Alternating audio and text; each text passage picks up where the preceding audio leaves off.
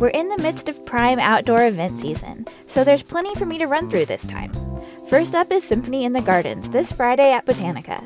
Throughout the gardens, you'll find performances by the Wichita Symphony, hors d'oeuvres and cocktail stations, and a fireworks display.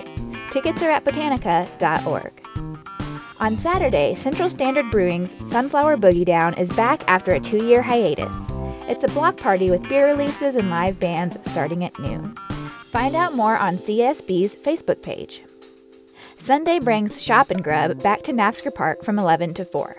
There's a cash bar and live DJ while you browse the local vendors. Details are at shopandgrub.com.